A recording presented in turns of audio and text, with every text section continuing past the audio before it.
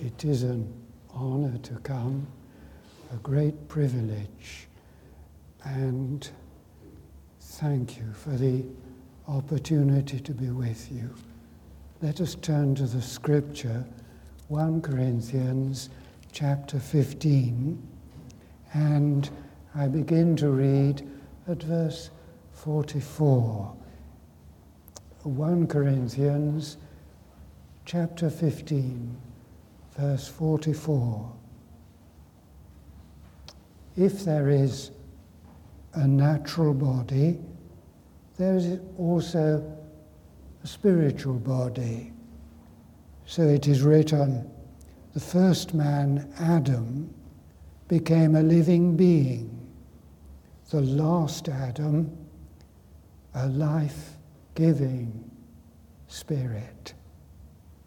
The spiritual did not come first, but the natural, and after that, the spiritual. The first man was of the dust of the earth. The second man from heaven. As was the earthly man, so are those who are of the earth. And as is the man from heaven, so also are those who are of heaven. And just as we have borne the likeness of the earthly man, so we shall bear the likeness of the man from heaven. I declare to you, brothers, that flesh and blood cannot inherit the kingdom of God, nor does the perishable inherit the imperishable. Listen, I tell you a mystery. We will not all sleep, but we will all be changed in a flash, in the twinkling of an eye, at the last trumpet. For the trumpet will sound. The dead will be raised, imperishable, and we will be changed.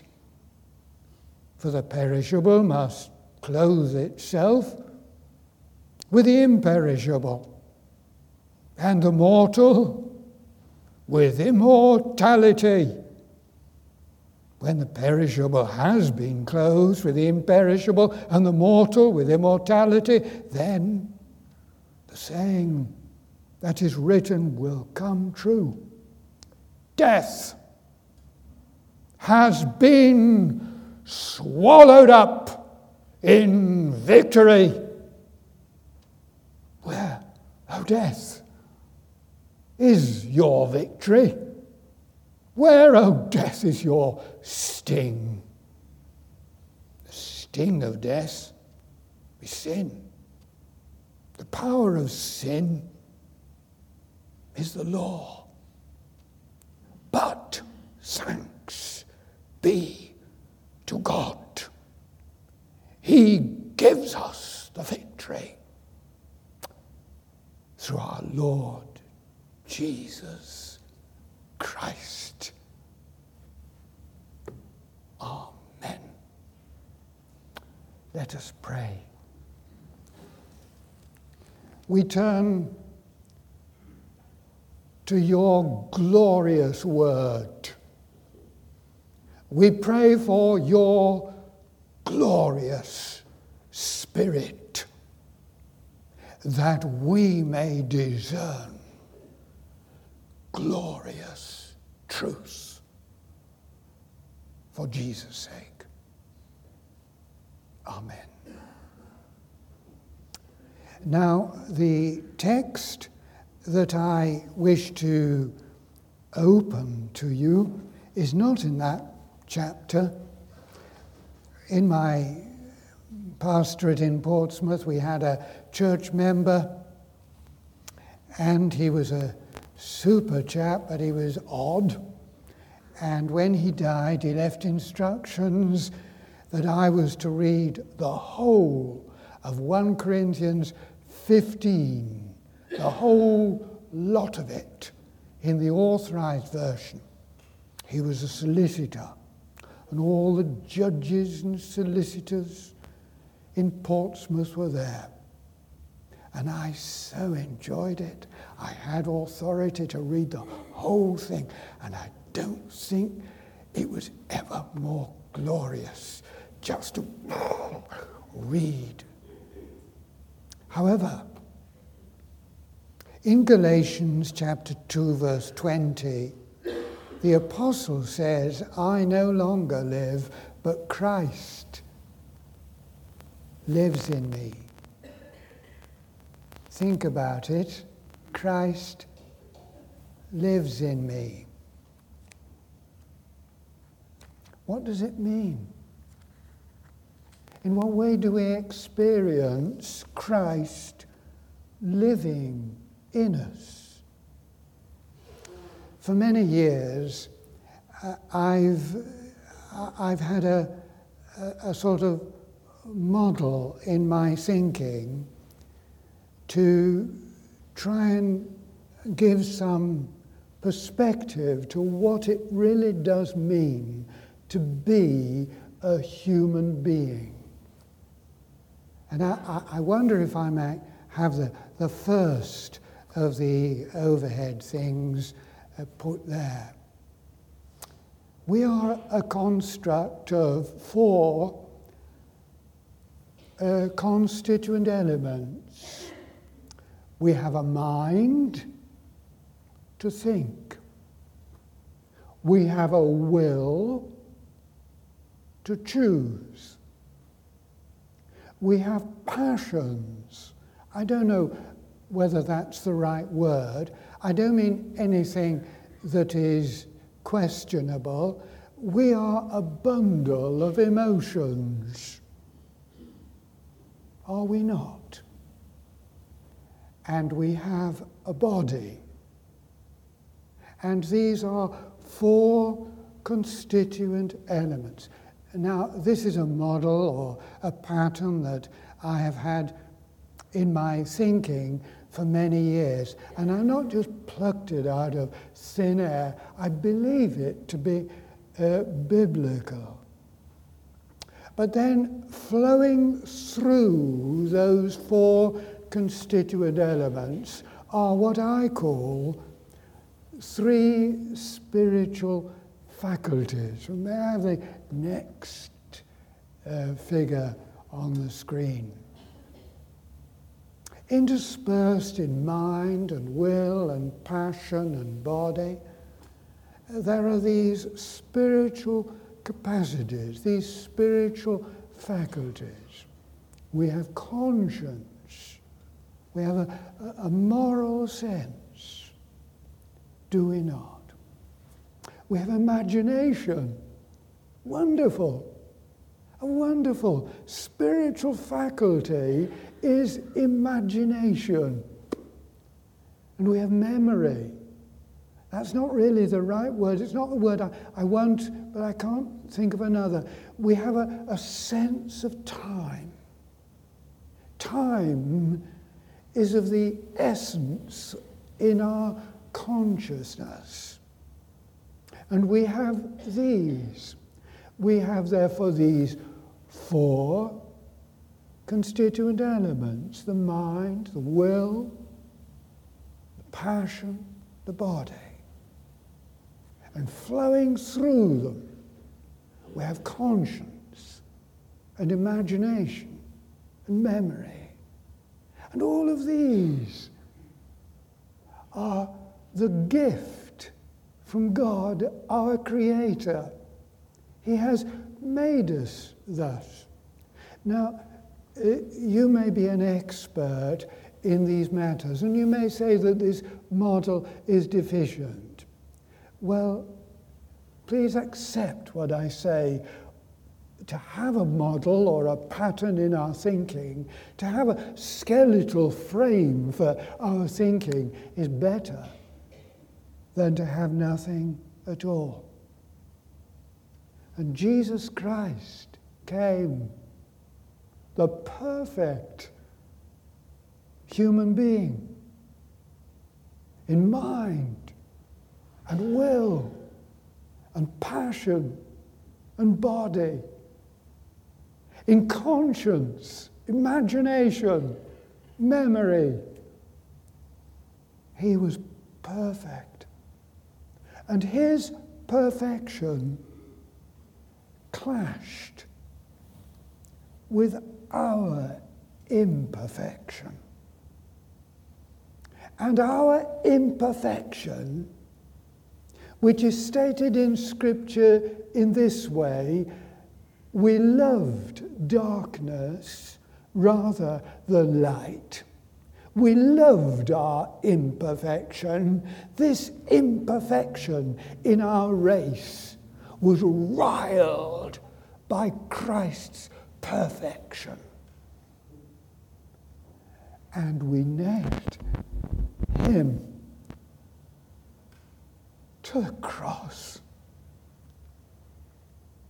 All of this was purposeful. God had a purpose.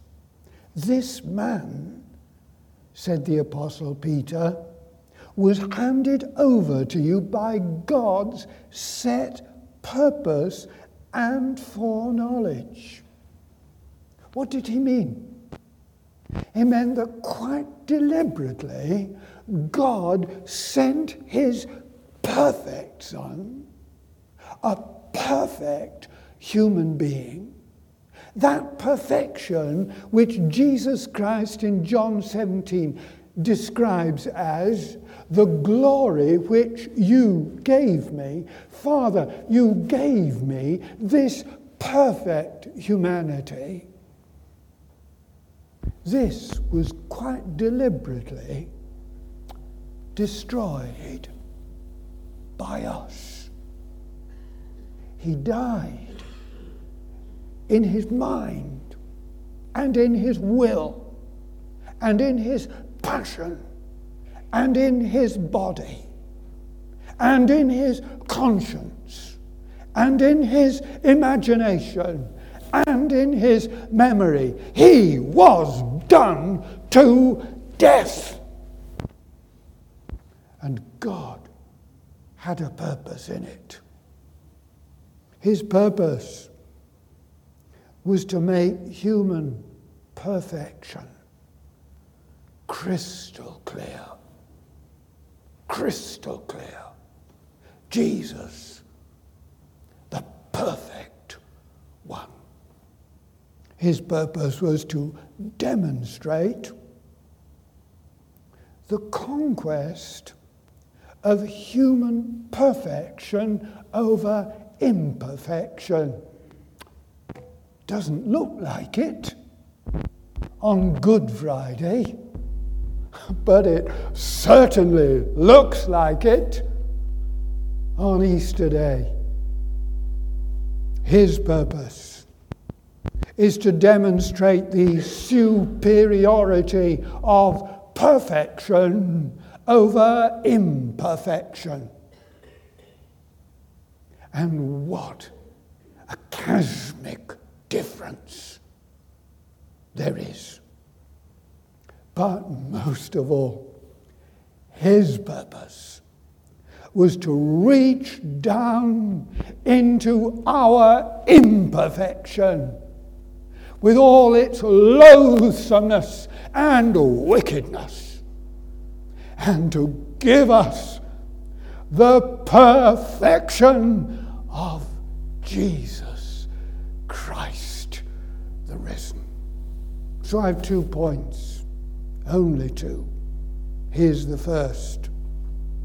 Perceive the horrible reality of human imperfection.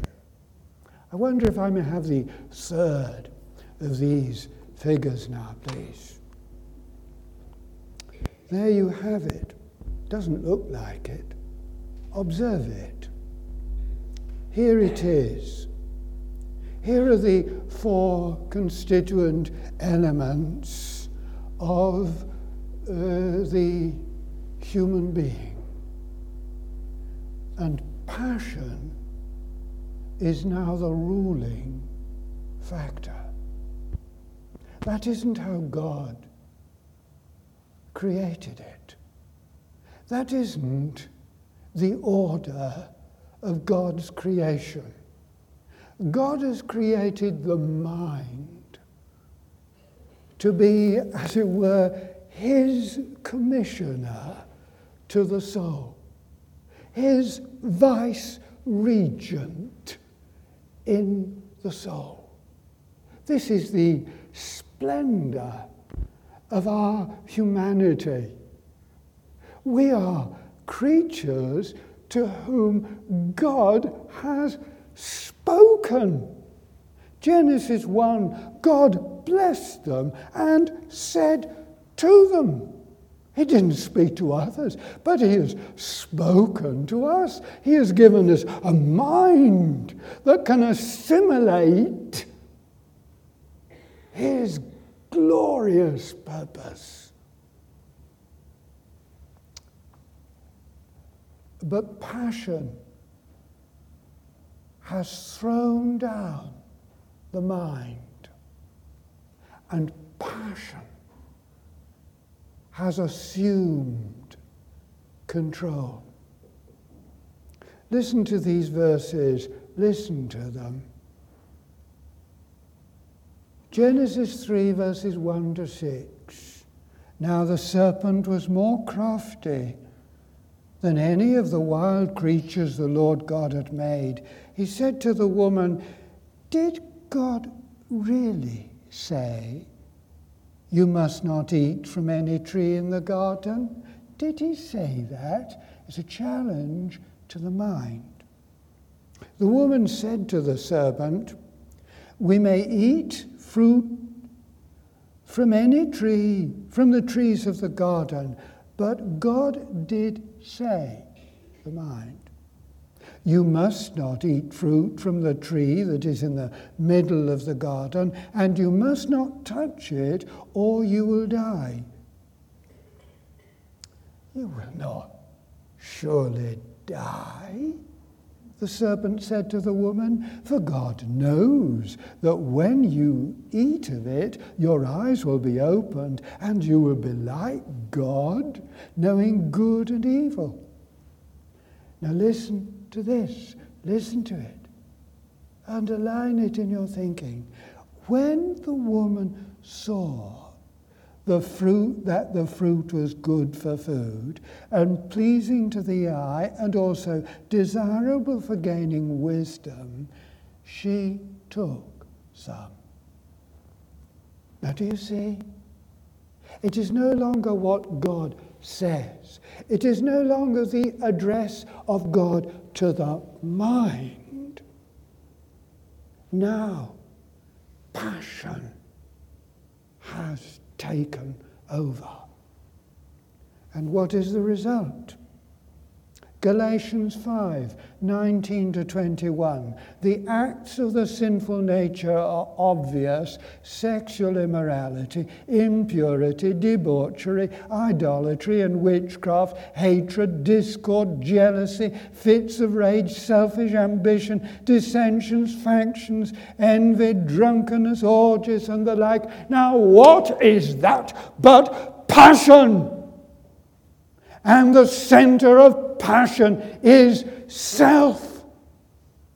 It is no longer God that is at the center. It is self. That's the state of the world. There isn't a sin in the world. There isn't an evil thing in the world which is not due to this. Passion is in control.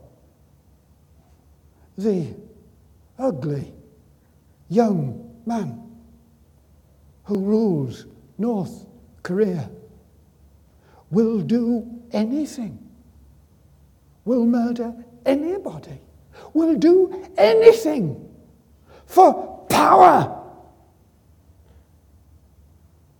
The whole world, says Peter, is corrupted by lust. the condition of our world, the woefulness of our world, is because passion is in control. Not God, but self. All we like sheep have gone astray. We've turned every one to his own way. For several years, I've been writing notes on the Gospel of Matthew. I don't mean writing for publication, writing so that I can understand. You see, the Saviour begins his ministry in Matthew's Gospel with the words, "Repent, for the kingdom of heaven is at hand." And the whole editorial policy that Matthew pursues in Matthew's Gospel is to expound the fact that the kingdom of heaven is at hand. And I've written, many hundreds of pages. And I just want to read to you from my own notes, pages 643, 644. So this isn't the work of a moment. The kingdom of heaven is the only realm for which the human race was created. Beyond the borders of this kingdom is nothing but meaningless, futile, abortive, empty coordination of the means of conscious existence. A mind destitute of true perceptive, analytical thought and blinded from it. A will forever being cut to pieces within the calamitously erroneous decisions. Affections or passions flaring with huge desires and rushing to reach the fulfillment of them, only invariably to sink back sooner or later in the disappointment of failure. A body serving as the activating mechanism of all those tumults in the mind, the will, the passions, is torn in utter confusion of the soul's disorder and begins to rise in the strain of the abuse in every tendon. A conscience racked with a restless civil war of loathing the unavoidable consequences of evil, being pervaded by the disquieting atmosphere of guilt, while irresistibly held by love of the evil itself.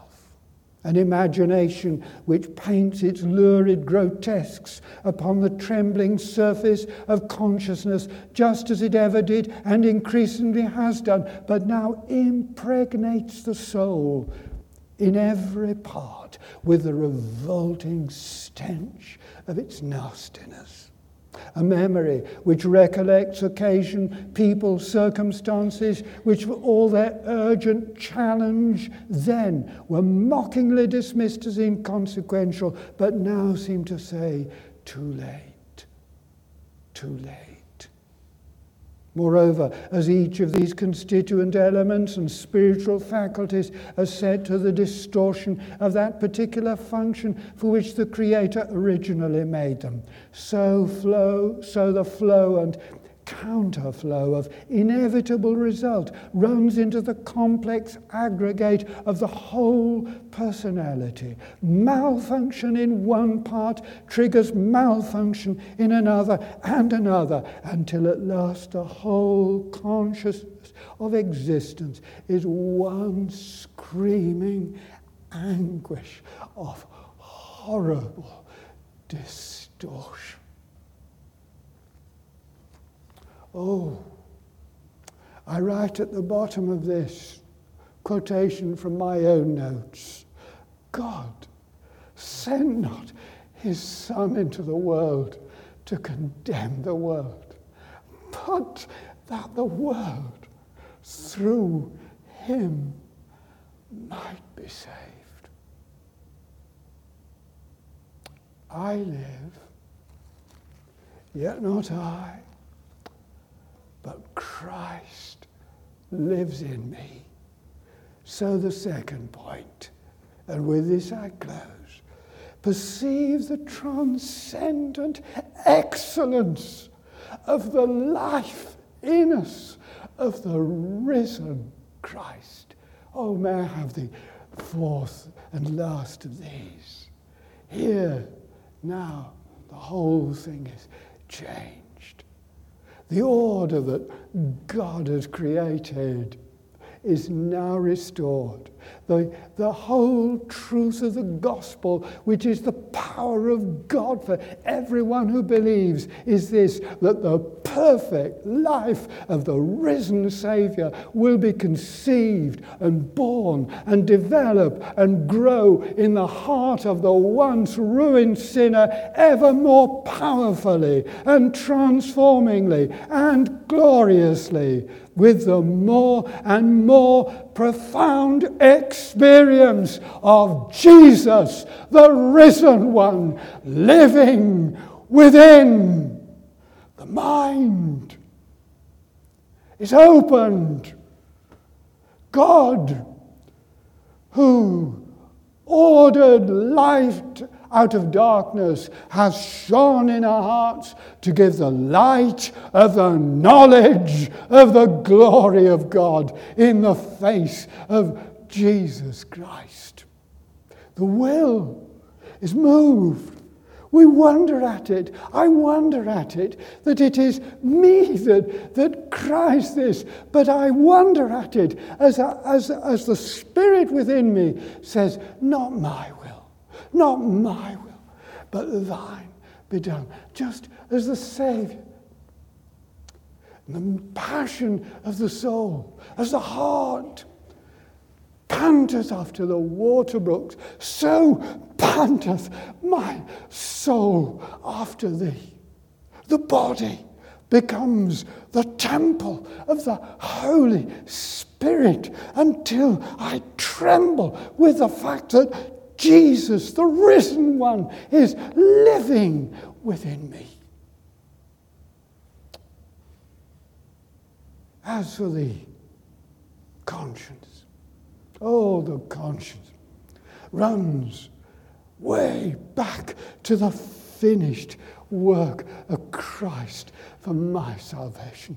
It is finished. It is finished. It is God that says it. It is finished. The work is done. The salvation is procured. It is finished. My conscience runs to the shed blood of Christ.